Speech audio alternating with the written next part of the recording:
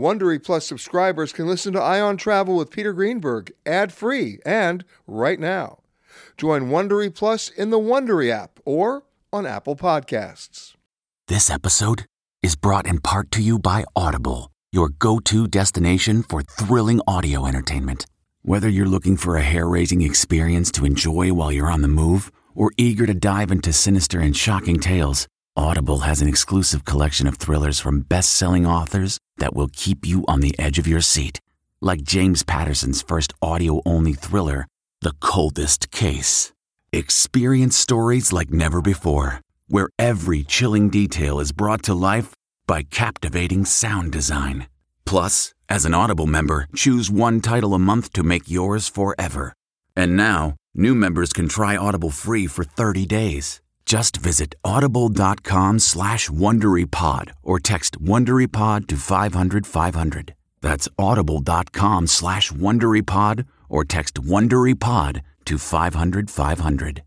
This spring, if you'd rather spend time enjoying your lawn instead of trying to keep it alive, there's good news. TruGreen is the easiest and most affordable way to get a beautiful lawn. All you have to do is water and mow, and they'll do the rest. Weed control, fertilization, aeration, and even some things you might not even think of. They'll do all of it, while you can do literally anything else. With TruGreen, you can have your lawn looking as good as a putting green. That's not hyperbole. TruGreen is the official lawn care treatment provider of the PGA Tour. TruGreen offers a satisfaction guarantee, and they have a verified best price promise, which guarantees you the lowest price with no compromise on quality. You do you. Let TruGreen do your lawn care. Visit TruGreen.com to get the best lawn at the best price with the best people guaranteed. Okay, it's time to commit. 2024 is the year for prioritizing yourself. Begin your new smile journey with Byte, and you could start seeing results in just 2 to 3 weeks. Just order your at-home impression kit today for only $14.95 at Byte.com. Byte clear liners are doctor-directed and delivered to your door. Treatment costs thousands less than braces, plus they offer financing options, accept eligible insurance, and you could pay with your HSA, FSA. Get 80% off your impression kit when you use code WONDERY at Byte.com. That's BYTE.com. Start your confidence journey today with Byte. We really need new phones. T-Mobile will cover the cost of 4 amazing new iPhone 15s, and each line is only $25 a month. New iPhone 15s? It's better over here. Only at T-Mobile, get 4 iPhone 15s on us and 4 lines for $25 per line per month with eligible trade-in when you switch. Minimum of 4 lines for $25 per line per month with autopay discount using debit or bank account. $5 more per line without autopay, plus taxes and fees. Phone fee at 24 monthly bill credits for well-qualified customers. Contact us before canceling account to continue bill credits or credit stop and balance on required finance agreement due. $35 per line connection charge applies. See T-Mobile.com. The spirit of performance is what defines Acura. And now, it's electric. Introducing the ZDX, Acura's most powerful SUV yet. Crafted using the same formula that brought them electrified supercars and multiple IMSA championships, the ZDX has track-tested performance that packs an energy all its own. Unlock the energy and order yours at Acura.com. This episode of Travel Today with Peter Greenberg is brought to you by Audible.com, a leading provider of spoken audio information and entertainment. Listen to audiobooks whenever and wherever you want. Sign up today at www.audiblepodcast.com/travel today to get a free audiobook and 30-day trial. It's time for Peter Greenberg Worldwide with America's #1 travel news journalist.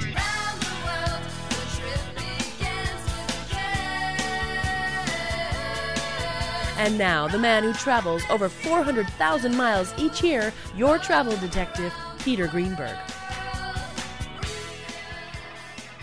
Hi, everybody. Peter Greenberg here, and welcome to the podcast that's done from a different location around the world every single week. One day Canada, the next day Thailand, then New York, London. You just never know.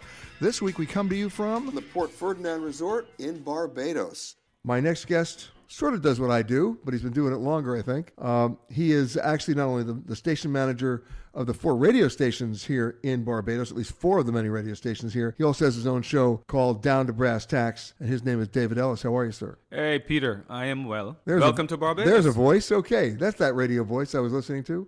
You're a Barbadian born and raised. That's correct. Wouldn't have it any other way. I'm sure. Tell me what's changed. What has changed? Yeah, since you were growing up. Oh, Barbados has become even better. I mean, let's start with it. It's still a relatively small island. Yes. It's not that long, not that wide. Only about 277,000 people live here, so it's not out of control. You're not suffering like Venice from over-tourism. Not yet. That's okay. We got a long way to go to get there. Right. So you spent, I'm not saying you, but folks in Barbados have spent a lot of time trying to manage the growth. That's correct. Right. So when you think of all the different resorts, all the different places, and when you look at the map of Barbados, it's quite fascinating because on the west side, where we are now, at the Port Ferdinand Resort, you also have places like the Sandy Lane. You've got further down south the Silver Sand Beach with all the crazy windsurfers, and then you go around to the Atlantic side, which is really rough and a whole different environment. So the fundamental point here is diversity. You can get whatever you want in the Barbados tourism product. And that, I think, has been highly attractive for many people over the years. You can go on the south, where you have the middle to lower, and then you can come on the west coast. And then there is the whole ambiance of Barbados, which is the people. I think that remains an essential component of what you get when you come here. Tell me more about that. I think there's a warmth, a well-recognized warmth that Barbadians emit and transmit to people who are visitors to our country. I don't know, perhaps it is something that we have come to believe is ingrained in the Barbadian psyche, but wherever I go, whenever we come into contact with people who are visiting this country, there is that welcome, that warm welcome. And I think that has a lot to do with the high repeat visitors that come to this country as well. I remember the very first time I came to Barbados, as I got off the plane, and by the way, the airport was a lot smaller then. It's been a long time. It has been a long time. But when I first came here, that was the first time, there was the steel band right there at the airport. They were playing, right? And that was the first time I actually heard a steel band. Great, but the other side of that is that Barbadians are very quick to say, let me entertain you. Let me take you somewhere. Let me show you something. This is our country. And we're not doing it just for the money. We do it out of our hearts. That's how we are, generally speaking. All right, so where do you want to take me? Where do you like to go in Barbados? Boy, I like quiet places. I'm all for quiet. One of my favorite places is a place called Bats Rock. It's a beach. It has a lot of trees and well shaded, because a lot of beaches have no shade, and therefore you have to get your umbrella and all of that. Down there, not the beach itself, but just close to the beach, you have this cluster of trees. I love that place. I love Coves Bay. I love the East Coast. Those are my favorite places in Barbados. I also love places off the beach. I love Farley Hill. What about Farley Hill? Coast. What about that? Again, I'm a nature person. That's probably what is the single element in all of this. I love nature. I love trees. I love water. That quiet kind of environment is what I love. Hey, you're on an island. You have both. Yes, I do. And if I want action, then I can go anywhere on the south coast. There are these pockets of activity that you can take advantage of. One of the things that I found most interesting when you ask what has changed in Barbados, Thursdays and Friday nights, in particular, Saturdays as well, there has been this explosion of street food. Are we talking food trucks? Food trucks, people who just set up their trays. And I think it is an outgrowth of the tourism industry. Many of the people have worked in the tourism industry. They're starting their own stuff now. And they've started their own stuff. And sometimes you really come across some excellent stuff. I consider that I'm really a street food buff more than anything else. And that's not peculiar to when I'm in Barbados. Wherever I go, I like it.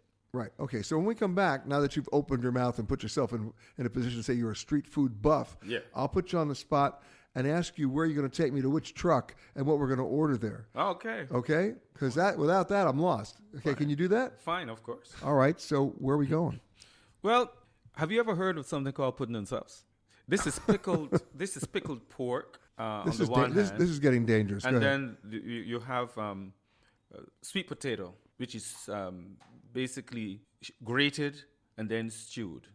This sounds to me like almost a combination British Barbadian dish. Well, it wasn't a stew. It was basically boiled and stuff like that. But the combination of the sweet and the lime and salt in the pickle, absolutely.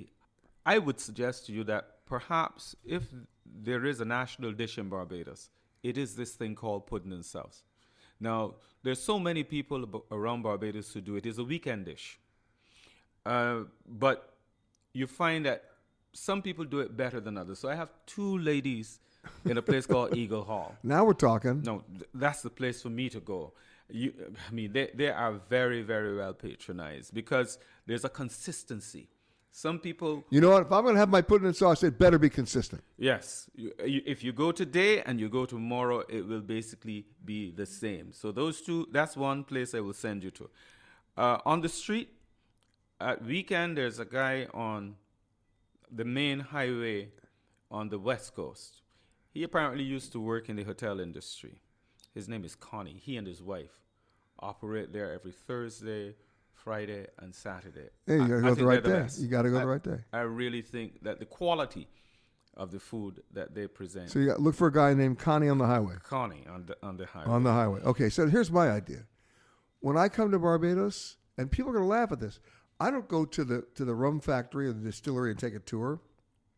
I want to go to a local rum shop because that's where I get involved in conversations with everybody because they're all there for the same thing, to have a conversation before they buy the rum.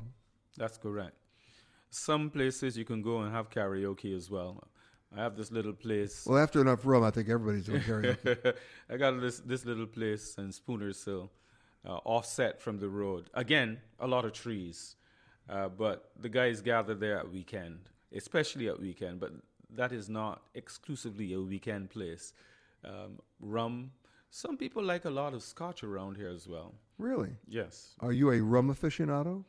I wouldn't describe myself as that. A friend of mine once said he wanted to find out whether I was a rum specialist, as you call it, an aficionado, or just another rum drinker. But I'm not sure. I drink some, and there are some good rums here. Huh? I can recommend for good rum. At the top of the line, you will hear people talk about a Guyanese rum called El Dorado, and there is one out of the Dominican Republic. But I recommend that you taste a Barbadian rum called Plantation Reserve, 20-year-old.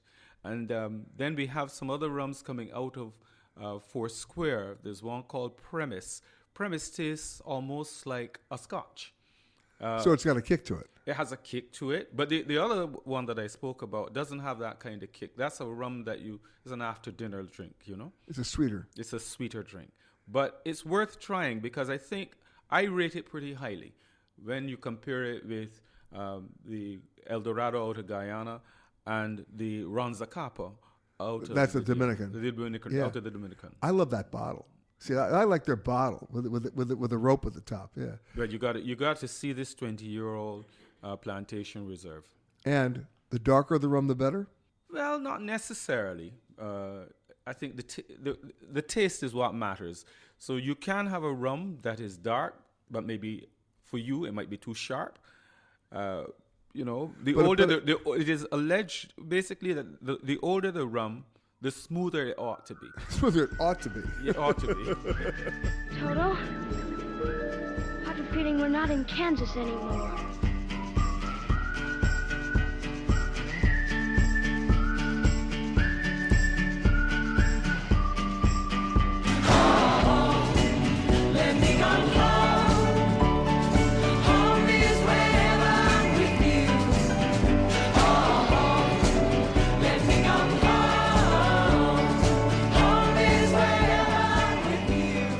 Such great history here.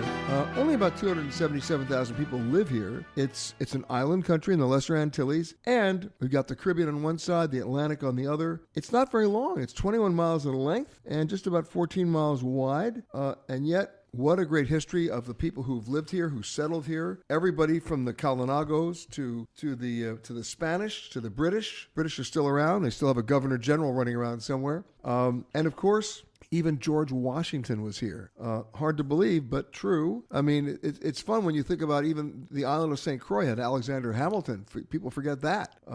So it is the birthplace of rum, if I hadn't mentioned that already during the show. And A number of UNESCO World Heritage Sites are here. So who better to get on the show than the eminent historian from Barbados? In fact, his family's been here, listen to this, since 1637. And his name is Dr. Carl Watson. Welcome to the show, sir. Thank you very much for having me. It's a pleasure. I mean, there is so much history here. Most Americans only know it as a resort. Most Brits only know it as a resort, and some very nice resorts like the one we're broadcasting from today. But the bottom line is, if you look you don't have to look very far to find the history, do you? Not at all. I mean, the links between Barbados and the United States of America are absolutely incredible. Just for starters, I don't know how many Americans are aware of the fact that Barbados helped to colonize what is today the Carolinas, North and South Carolina. We were quite instrumental in that. Exactly. How? No. By the 1660s, sugar had implanted itself on the island. The big planters had amassed all the land available on the island, and younger sons had no land to plant. So they were forced to leave the island. And in the 1660s, we employed a certain Captain William Hilton, after whom Hilton Head in North Carolina is named. Aha. And he went exploring, and he came back to Barbados, to the little town just south of where we are, Switestown, and said, "Look, folk, I found a marvelous place up north. All your youngest sons that have no land to farm in Barbados, they can pack their bags and accompany me." And they went and settled in what is today Wilmington, North Carolina, on the Cape Fear River. That didn't work out, so they went a bit further south. And then on that peninsula between the Ashley and the Cooper, they founded the town that became Charleston.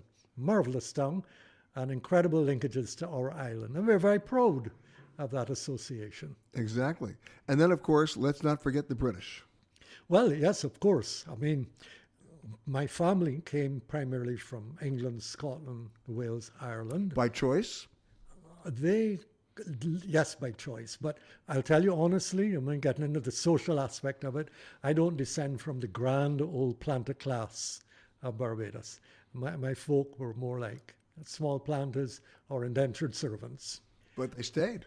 They stayed. Initially, of course, they would have had a hard life, but it's a wonderful island, and they stayed because they loved the island. But Barbados, when you think about it, I mean, we talk about history, but it's had a complex history. A very complex history. For such a small island, it has had a remarkably complex history. In the 18th century, in the struggle for world supremacy between France and Britain, this island, because it was the most easterly of the islands, occupied an important logistical position. You know that mantra of real estate, location, location, location? Yeah. Well, Barbados had the ideal location. And the French tried on many an occasion, but they never conquered the island. In the other islands, you know, you went to sleep an Englishman and woke up a Frenchman, because the French had invaded at midnight and had taken over the entire island. And then, that never happened on Barbados. And then the British took it back. And then the British took it back. Yes, exactly. It was a kind of like seesaw, you know. But that never happened on Barbados. And that stability led to, well, you'd mentioned George Washington. No, I don't know whether you're aware of this, but we host a theatre dinner at the house that the Washingtons rented. And I have the honor to play your first president.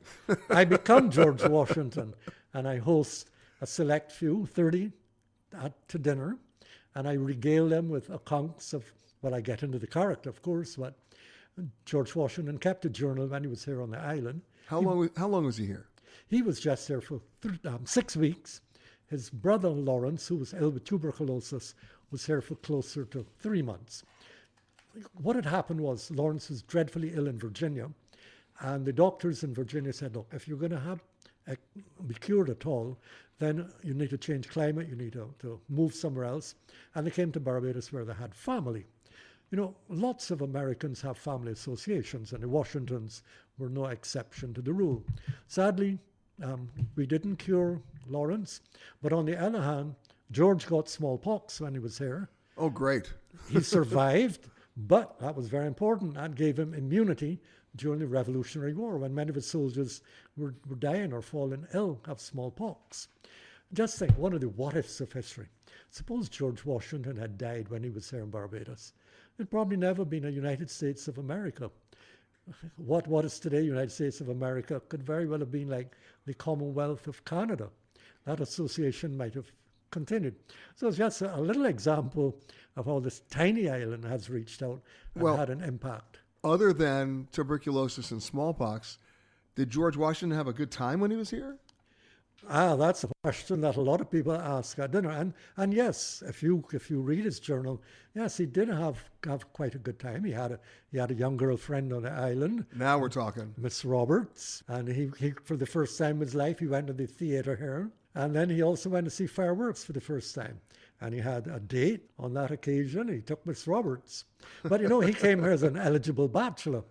The ladies of Barbados got all their daughters together and hosted a tea party for him, lined up about 35 of his daughters, hoping that George would fall in love with one of them.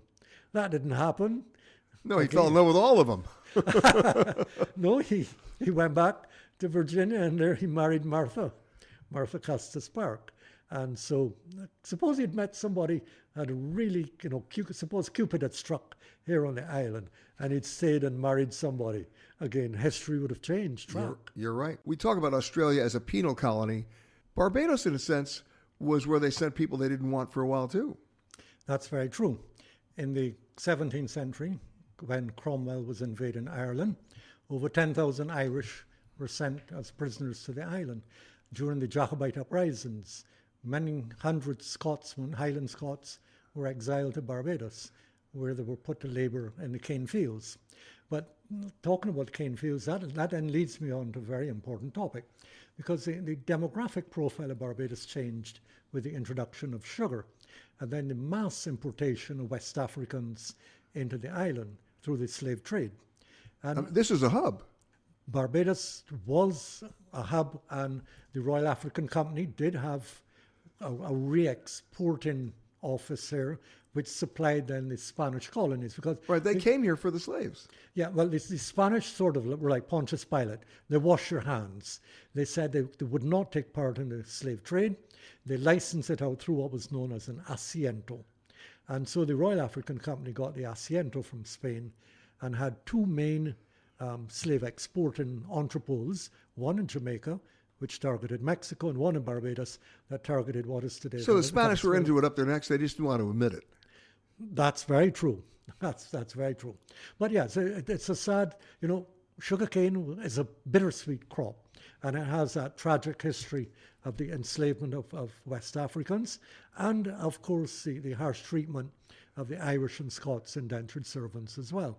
But several 100,000 West Africans, mainly from what would be today Ghana, Sierra Leone, and the Gambia, were brought through force to Barbados, where they were sold as chattel, and it was largely on the backbone of their blood, sweat, and tears that the sugar industry prospered. And by the late 17th century, Barbados is being touted as, and I quote, the richest spot of ground in the world.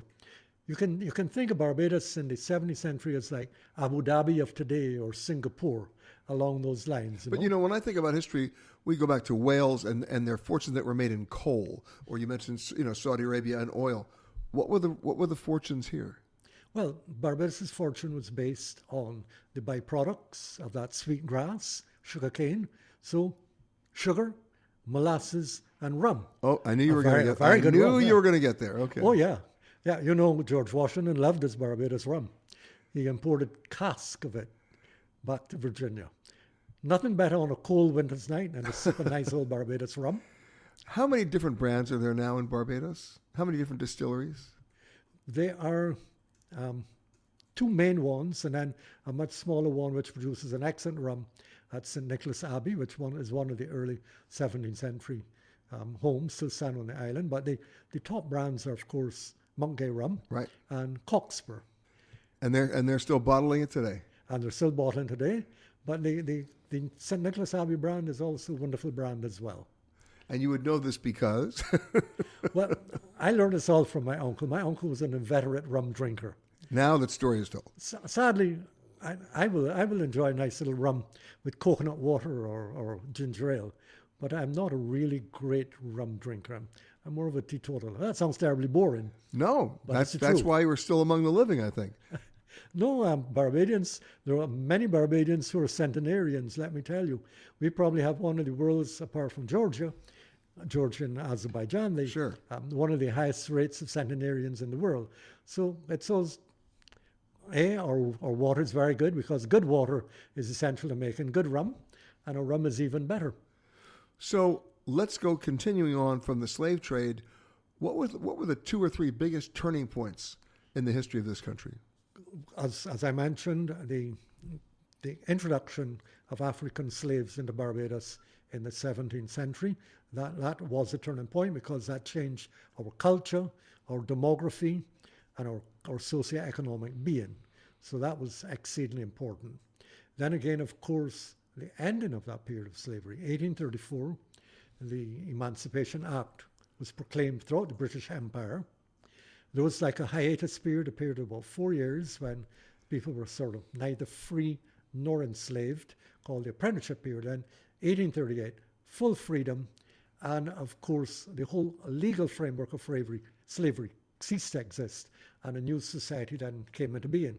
But change was gradual and slow. It wasn't revolutionary change. Right. So emancipation would be that. And then the other major thing, something that I've lived through in my lifetime, 1966, independence from Britain, which created then a whole new Barbados. The Barbados of my youth was a Barbados that was dependent on the plantation system. It was dependent on agriculture. It was dependent on the export of sugar. Since independence, we've become far more diverse. Tourism has become our major income earner. Huge. It is huge on the island, but then apart from that, we do light industry.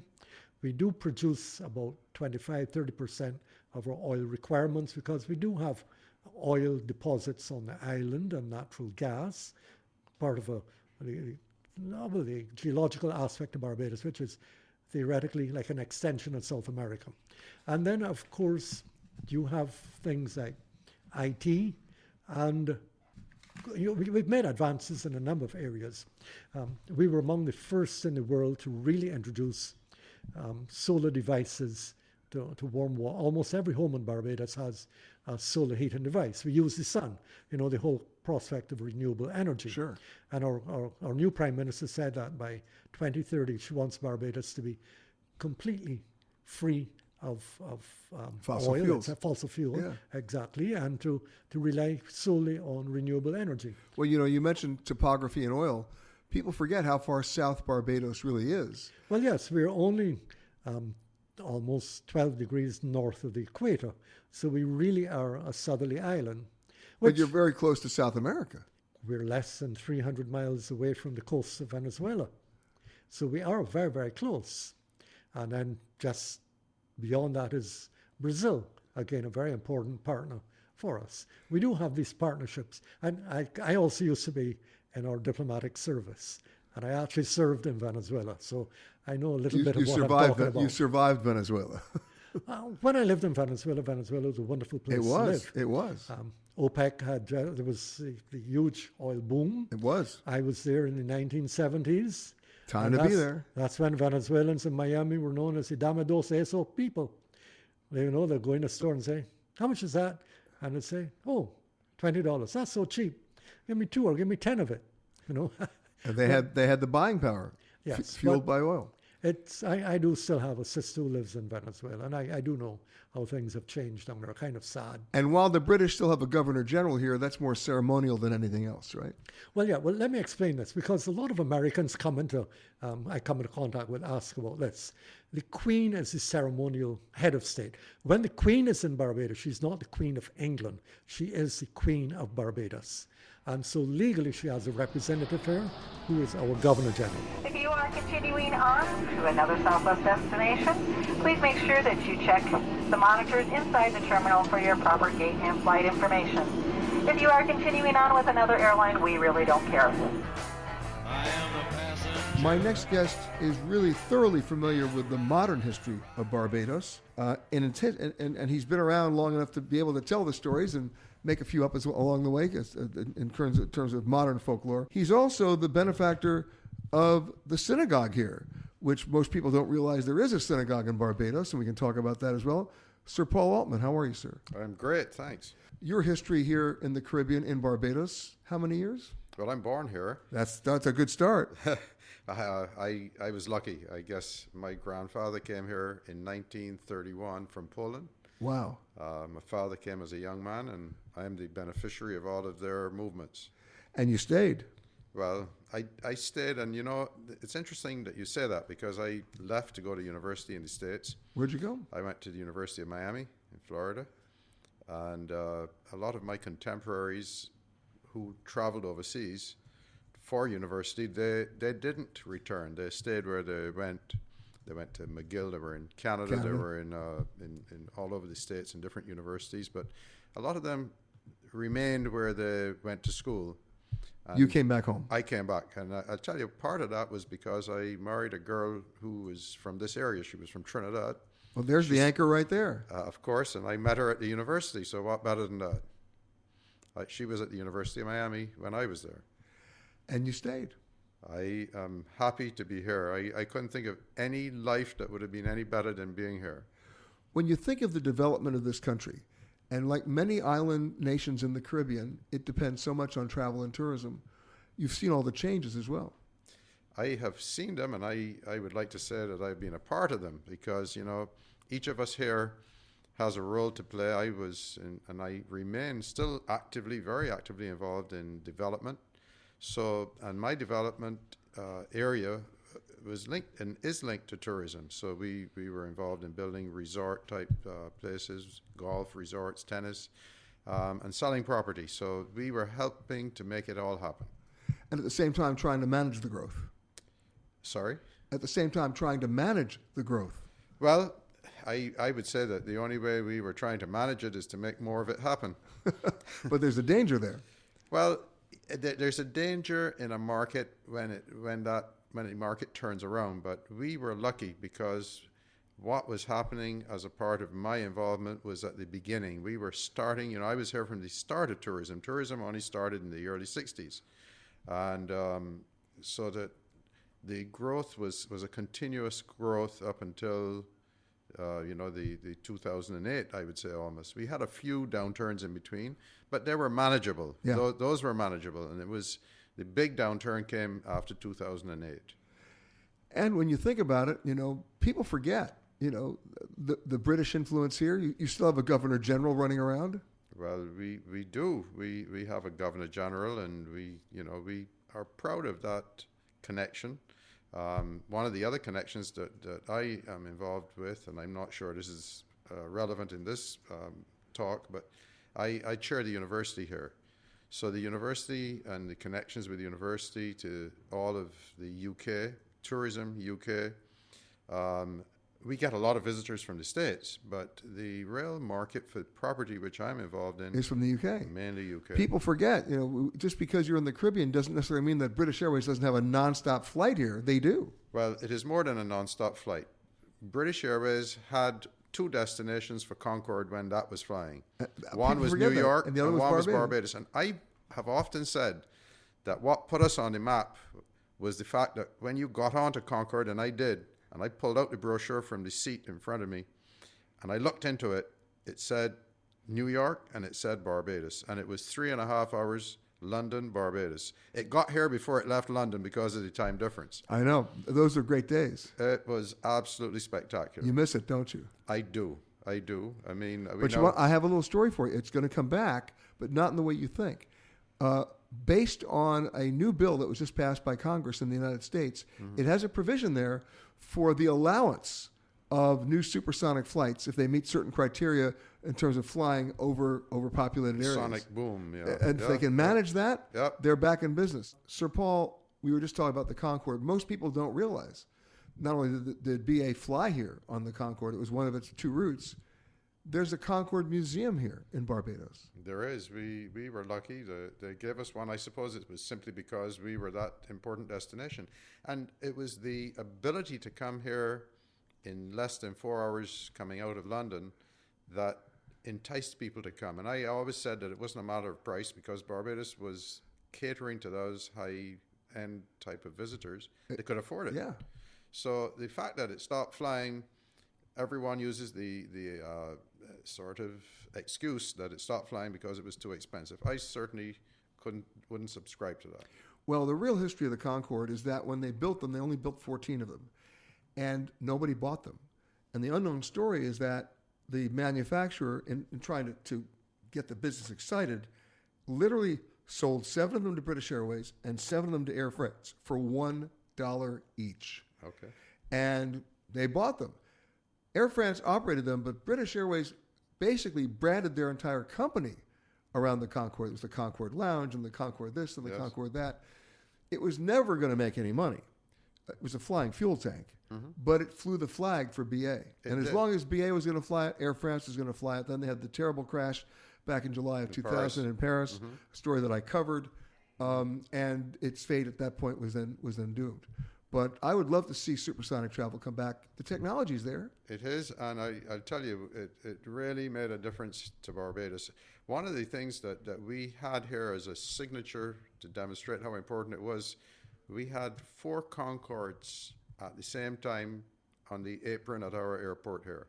I don't think any other airport had that. Well, the Air France was not on a regular flight, but it was a charter. Right. So you had 2 Air France charters, and you had the 2 British Airways in here. And the government at the time used it as one of their campaign sort of photographs to help get votes. And I think they won with that. They said, look, we brought 4 Concordes here. No other country has had that. So it was amazing. good. Well, listen, when they resume service, you better get them back. Well, it won't be called Concorde, you know that. I don't have a problem with any name. I just want to get it back. And, you talk about this being, at that time, an expensive destination. It catered to the elite. I remember going to the Sandy Lane for the first time and getting an estimate on a Diet Coke. Well, you see, if you went there now, they will tell you the real price. You wouldn't have to get an estimate. You sure? I don't think it got any cheaper. No, it didn't. They've gotten comfortable with letting you know what the real price is. And it's extraordinary. But the people fill the rooms. They do. I mean, it's that particular kind of market that works. Let's talk about the synagogue for a second, because you're the benefactor. Well, I really was responsible with my family for getting it back together. The synagogue dates in its origins to 1654. It's the oldest in the Western Hemisphere. The fact that we were able to get it back in order and to get it functioning was simply a matter of timing and luck, I would put it. It was, there's a graveyard attached to it. There are many stories, and I'll give you one that is so relevant to the United States. We, in Barbados, being 1654, the oldest synagogue in the United States is just under 100 years after Barbados. And that is the Touro Synagogue in Newport, Rhode Island. And I've had the pleasure of visiting there on a number of occasions. And the story that they tell at Newport is they say, well, the money to build Newport and to build the Touro all came from Barbados. Barbados had the wealth. We had sugar. We had these people that brought sugar to Barbados. That's how come the Jews were here. They were coming out of Recife, which was the Dutch part of Brazil in the north, and they got involved in the sugar industry. And they left there in the early to mid-1600s when the Portuguese came in. Having fled Spain and Portugal during the Inquisition, they ended up in the Dutch area of Brazil. Then the Portuguese came in and they pushed them out. Came out again. So they came with the sugar here, and Barbados became the jewel in the crown as a result of sugar. And sugar was what put us on the map. Now, the story they tell at Touro is, first of all, that the money to build Touro came from Barbados, but they then go on to tell a nice little sound bite, as I would put it, about them needing a rabbi in the early 1700s and writing to Jerusalem and getting a rabbi sent to them, and his name was Carrigal. And Carrigal comes to Newport. He goes into New York. He befriends the president of Yale University, which is a Christian university, and he convinces him to have a Hebrew slogan or a motto for the University of Yale, which it still has until today. But that's part of the story. The real part that is fascinating to me is that Carrigal then gets bored with New York, and he gets bored with Touro, and he gets bored with that part of the east side of the United States. And where does he go? He moves to Barbados because Barbados is deemed to have a much more active and thriving Jewish community than that northern part of the United States. He went where the action was. He went where it was, and he died here, and he's here. His body is here. So that's we have all of the proof. You've come full circle. I love it. We are here. Riding along in my automobile, my baby beside me at the wheel, cruising and playing the radio with no particular place to go.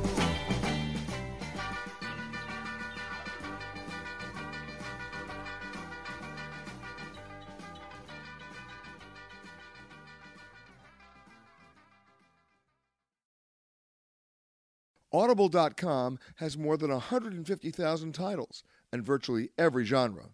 So check it out for yourself.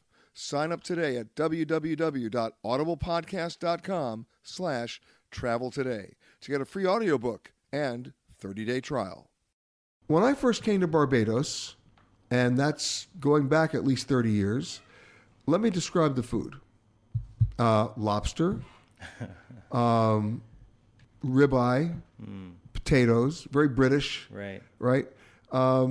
Things have changed. I mean, you're seeing Michelin star chefs all over the place, celebrity chefs all over the place, not just celebrity chefs worldwide, but celebrity chefs who are homegrown and are local, who figured it out from day one. And my next guest knows a little bit about that.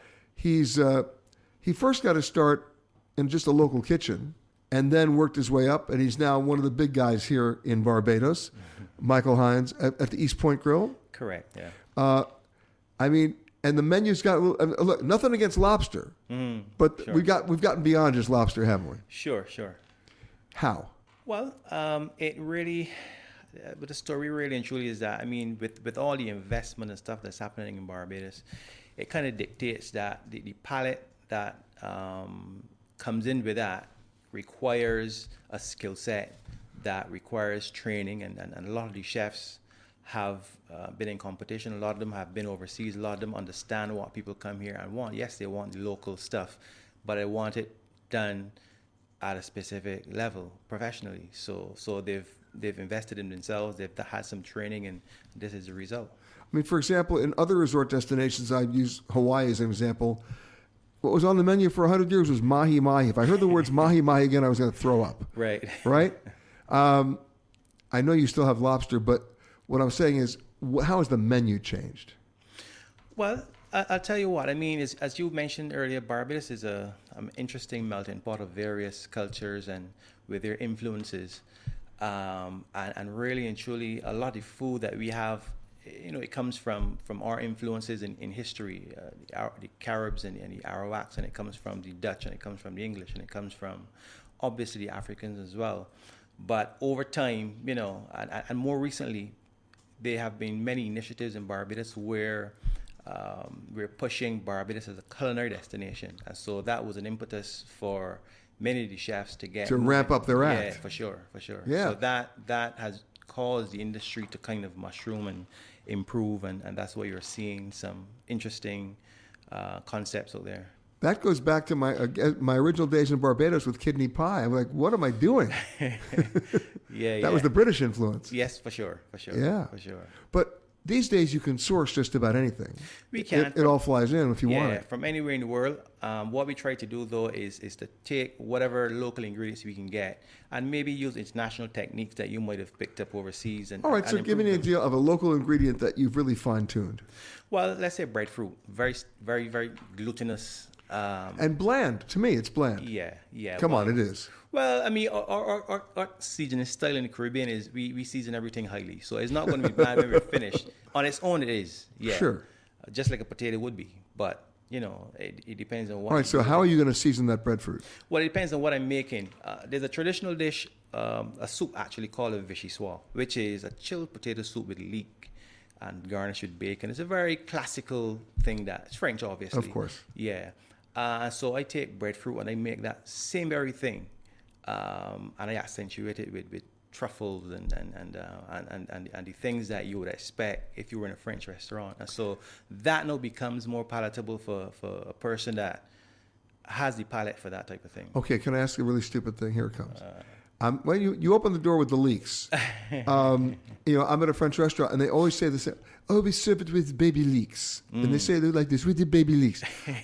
Are there any such thing as an adult leek? No, I mean baby leeks just really means it's just sprouted. And I know, but you know what I'm saying. Yeah, it's not at all. The adult leeks are in a hospice. Okay, I got it. But how has the local food changed? Well, the local food has really just taken on some skill sets which have helped to improve its presentation. Like I said, to make it more palatable. But to be honest, the flavors that we have and the way we eat food hasn't really changed. I mean, it's still highly seasoned. It's going to be a lot of pepper. It's going to be a lot of lemon. It's going to be a lot of sugar in there as well, depending on what you're doing. But the presentation and not as much rum as a couple of years ago. In some cases, yeah. Uh-oh, here it comes. Okay. I got to ask this question. I do this all the time. What's the one thing you put on your menu that you thought everybody's going to love this and it tanked? And then what's the one thing you put on your menu saying, do I really have to put this on? Who's going to order this? And everybody had to have it. Well, not at East Point Grill, but I tried calf liver, for example, and I thought to myself, okay, let's see how this goes. It's awful, for example, but I mean, let's see how this goes. And it was actually very popular. You know, you wouldn't have thought in Barbados calf's liver would be popular. Okay, so bad that it was good. Yeah, for sure. Okay, fine. And the one that you thought was going to be great and it tanked? Something like let's say a tomahawk steak, which is, really nice, exciting, A tomahawk steak is a weapon. Well, sort of. This could be a Columbo episode. The guy was killed by a tomahawk steak. I mean, that's huge, right? It is, yeah. Hello and welcome to Alaska Flight 438. We'd like to tell you now about some important safety features of this aircraft. The most important safety feature we have aboard this plane is the flight attendants. Please look at one now.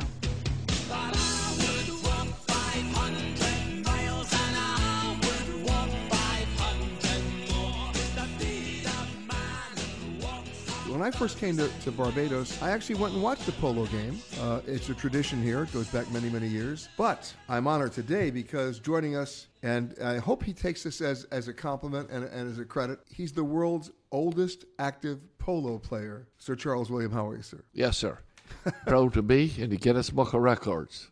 I know. And you were knighted. Yes. You were knighted by the Queen back in 2000. Yes. I tried to play polo. I did. And there are two things you have to learn about playing polo. Don't fall off the horse. Mm-hmm. That's a good one, right? Yeah. And how do you balance the mallet and ride at the same time and actually hit the ball? This is not easy. I want you to know that I didn't fall off the horse, but I didn't hit a lot of balls. Mm-hmm. How long have you been playing polo? Well, I was born on a sugar estate, and my dad was one of the 5 people that restarted the polo club in 1939. It was shut down during the Depression in the 1920s, 30s. And he was a real horseman, and he started by playing polo. But as I said, he was a founder member. He loved it. He could ride anything that had 4 feet, and he was very competitive. And I loved it from the time I was a child. His method of transportation on the farm in those days was on a horseback. So he knew how to ride a horse to begin with. Oh, yeah. He went to school on a donkey, so he knew bareback. So he knew he was a good rider. And I got to tell you that he didn't fall off. Okay, don't rub it in. I'm terrified of falling off a horse in any case. But playing polo, it is almost inevitable that when you lean over, if you're not watching what you're doing or the horse is going in the wrong direction, you're going to fall off. Right? You are. Yeah. You are now 86 years old. Well, I'll be 86 years old in 24 days. I'm 85, and on the 24th of November, I'll be 86 years old. Well, happy early birthday. Thank you. Thank you very much indeed.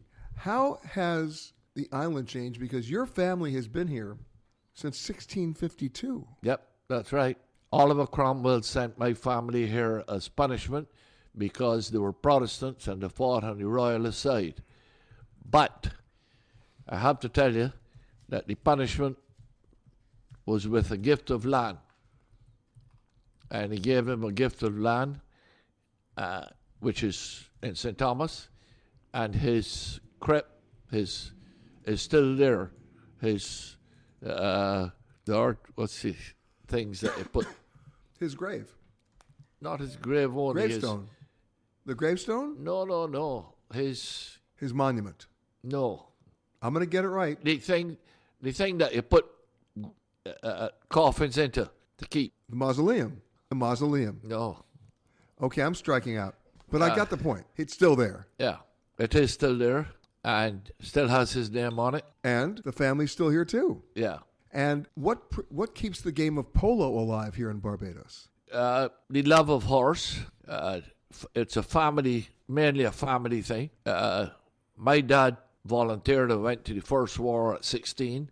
He was one of the lucky ones to come home with some other Barbadians that were sugarcane planters too, and they got together and restarted the club in 1939. Exactly.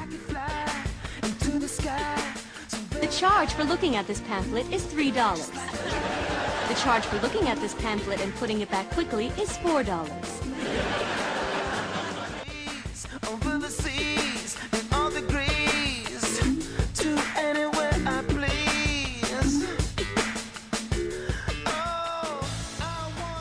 My next guest was born in Britain, but we forgive her. Because she's been living in Barbados for the last 20 years, yes, right? Yes. And she's been dubbed the Queen of Soca Music, which I'm going to force her to explain. Her name is Alison Hinds. Hello, Alison. Hi, Peter. Hi. Oh, I like the voice. Hi, Peter. Oh, that's good. We're starting off on a very good level. Oh, there you go. Yeah. What is soca music? Soca is a very energetic, very happy music.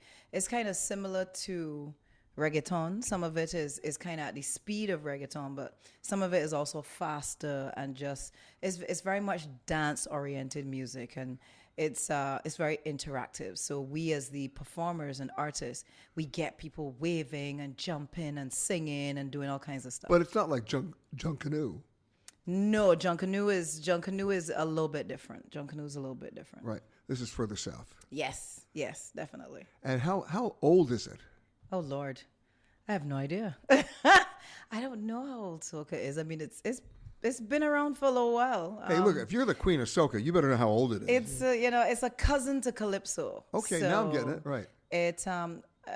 So it's actually new in comparison to calypso. Calypso has been around for a long time, 50s, 60s kind of thing. Were you trained initially singing soca?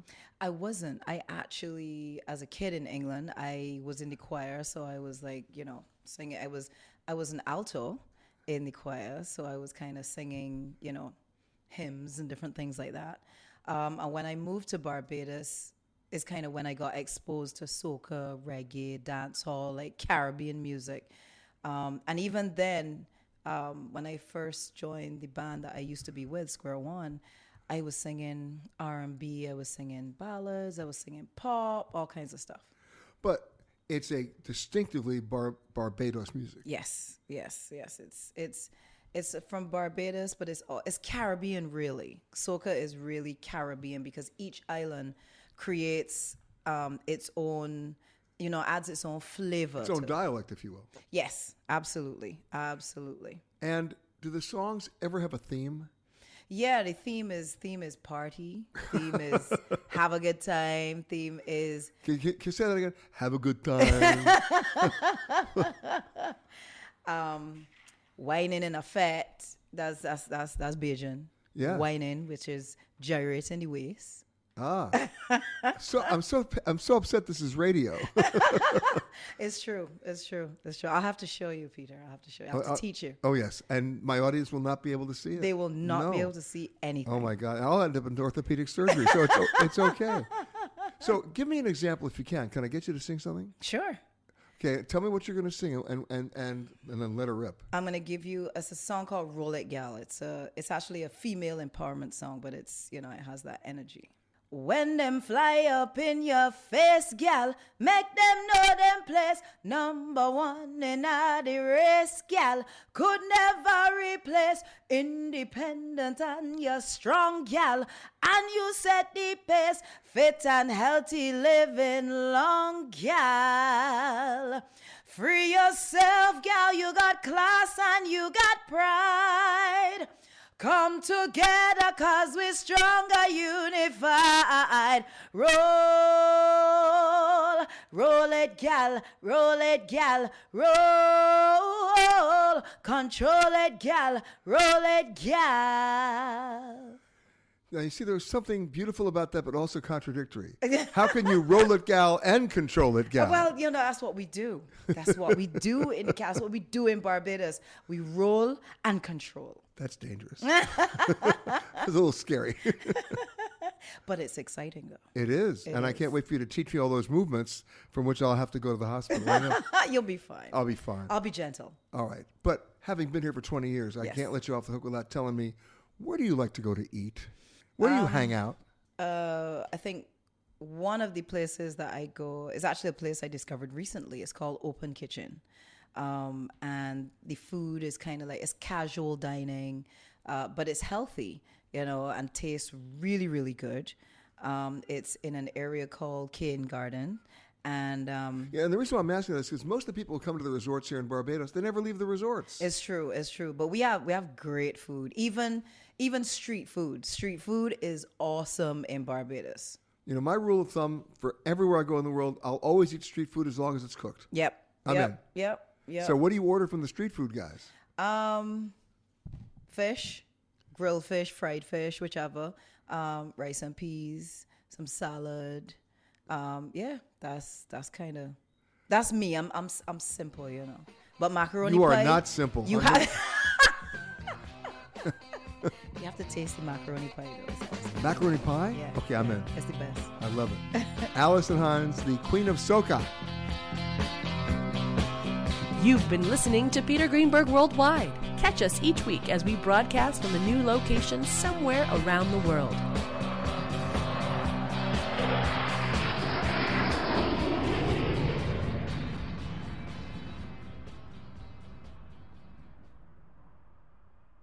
If you like Ion Travel with Peter Greenberg, you can listen early and ad-free right now by joining Wondery Plus in the Wondery app or on Apple Podcasts.